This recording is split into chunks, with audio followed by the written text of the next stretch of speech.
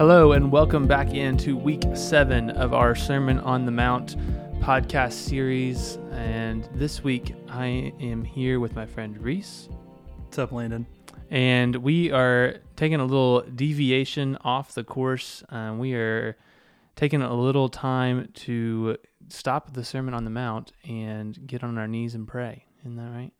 Yeah.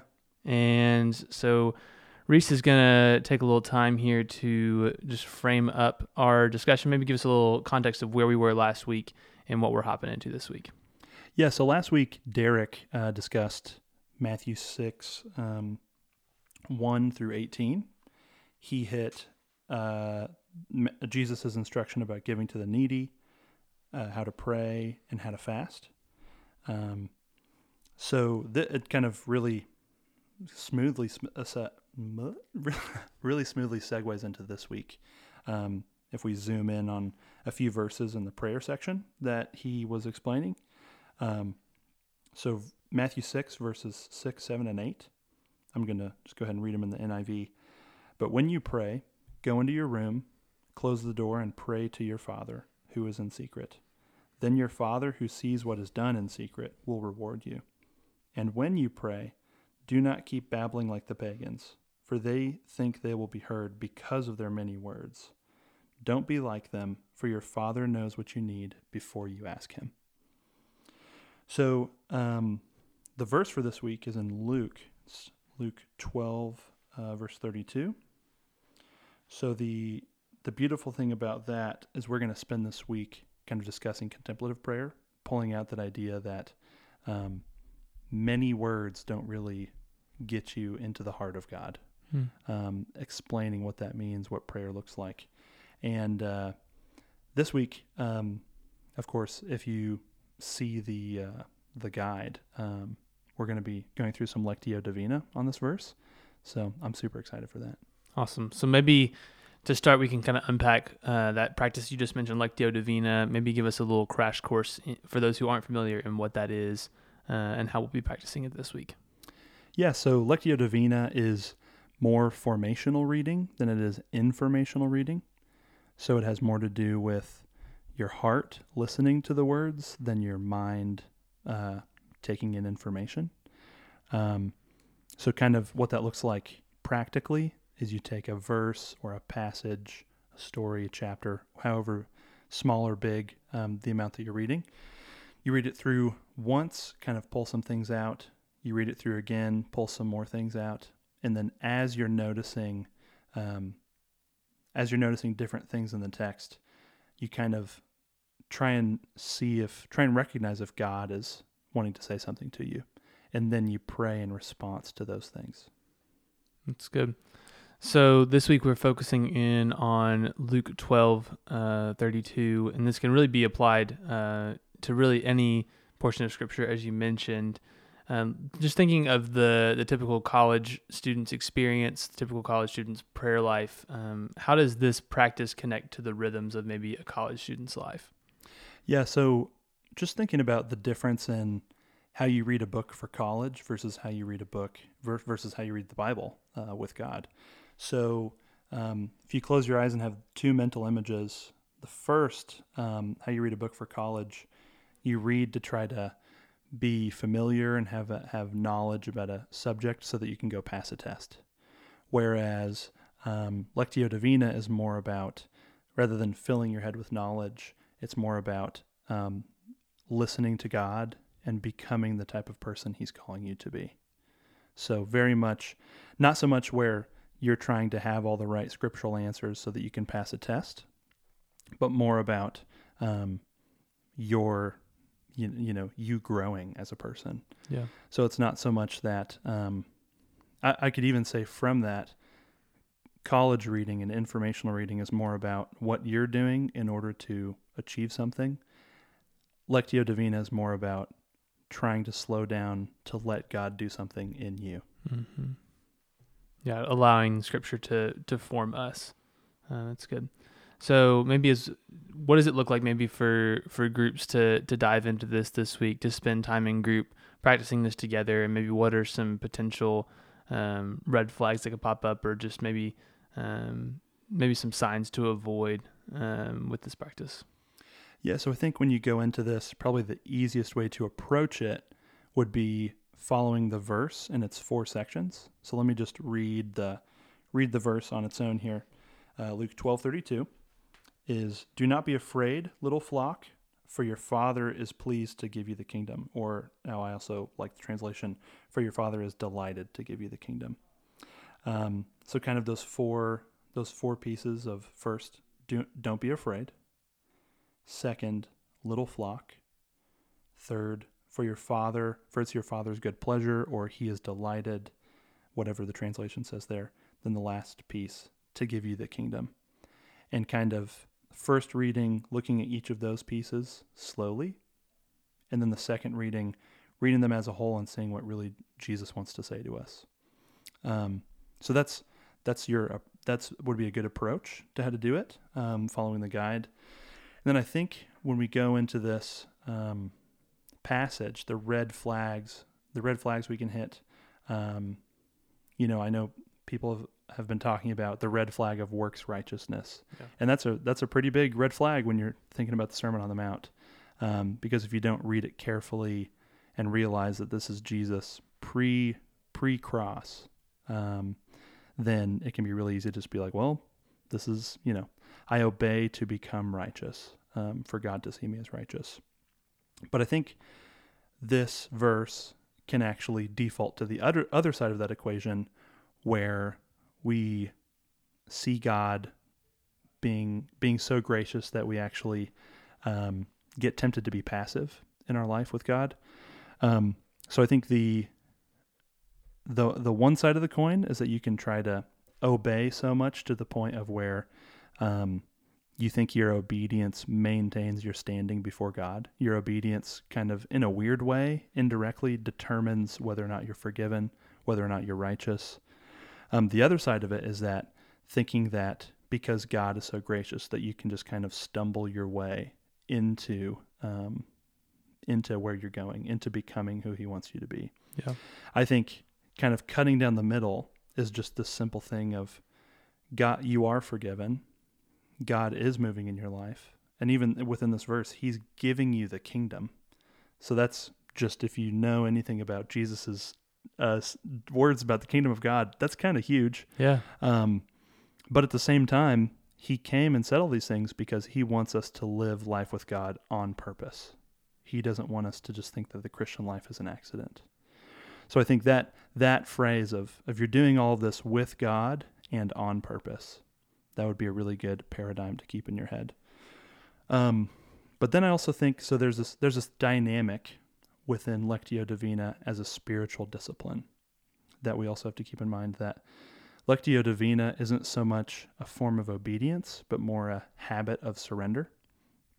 And so a really interesting quote that I love from one of my favorite authors, David Benner, he says that most people who obey actually haven't surrendered, but that everyone who surrenders eventually obeys. So this is kind of an undergirding habit that can free us up. It can help us surrender to God's love and grace so that we can become the type of people who obey the Sermon on the Mount. So there's that sense of obedience can be conflated with the how legitimate our righteousness is. We can think that our obedience determines what God has said about us. Yeah. But then I also think there's this tough part with spiritual disciplines where we think how well we surrender determines what God thinks about us. Right. How well I pray or how much I want to do Lectio Divina or not makes God super happy or super mad. When I think actually within this verse, the tense of the Father's emotion is past tense. The Father is delighted. That's something he's experiencing. But if you actually zoom in on what the Greek word says, actually says, I love how the NIV says it, your Father has been pleased to give you the kingdom. Yeah.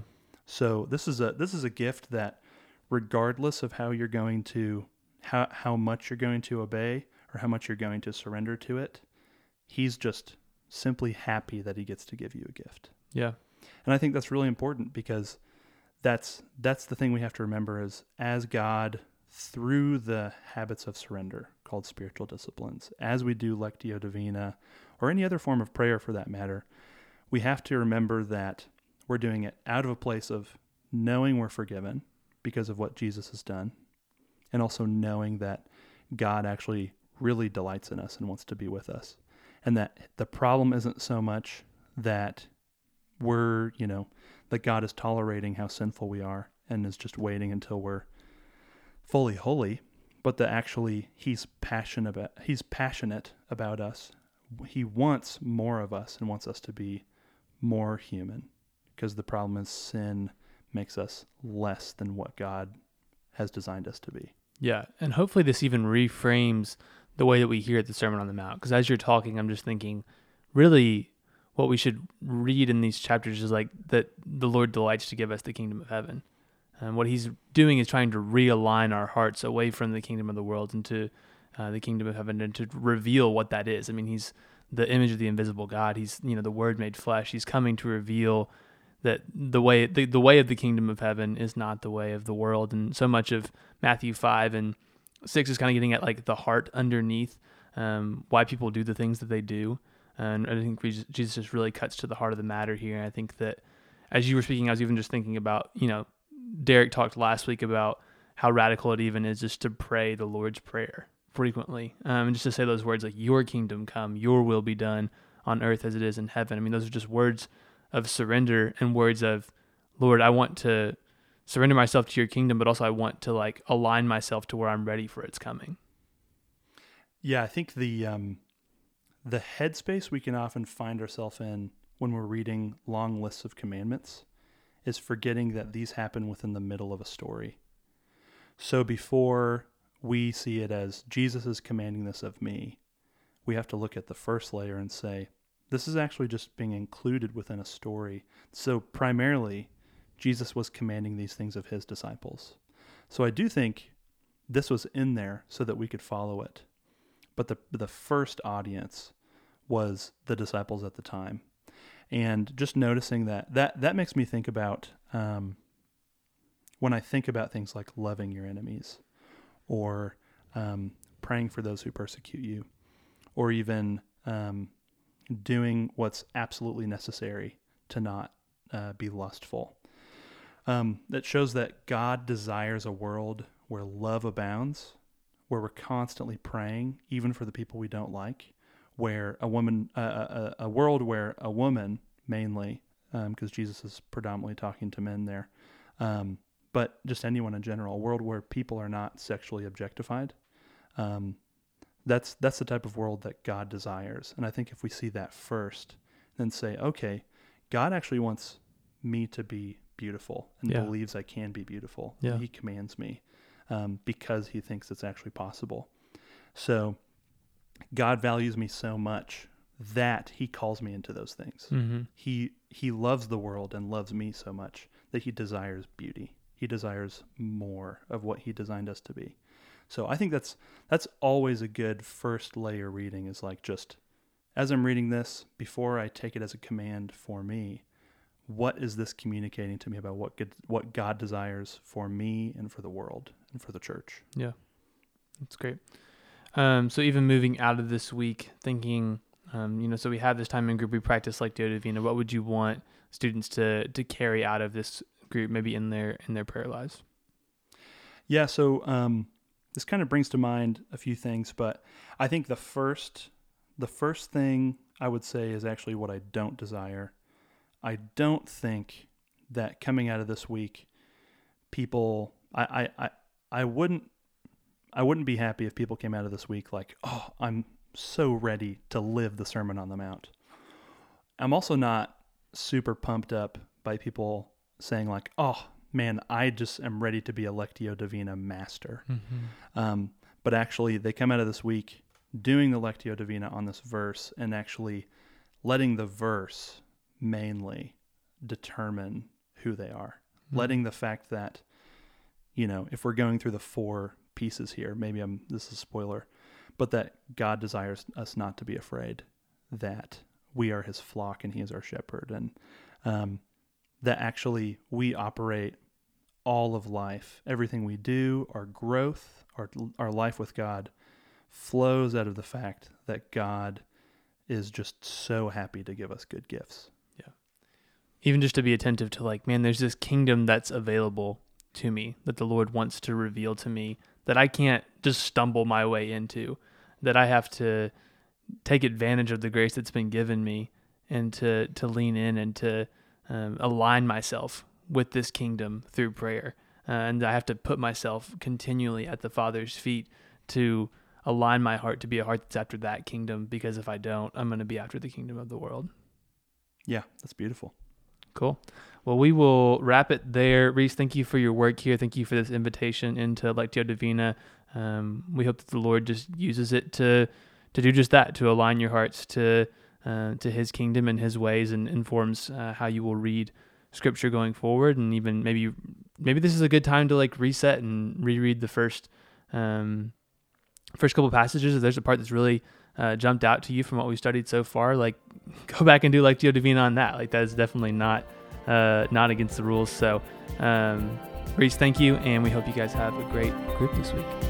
See ya.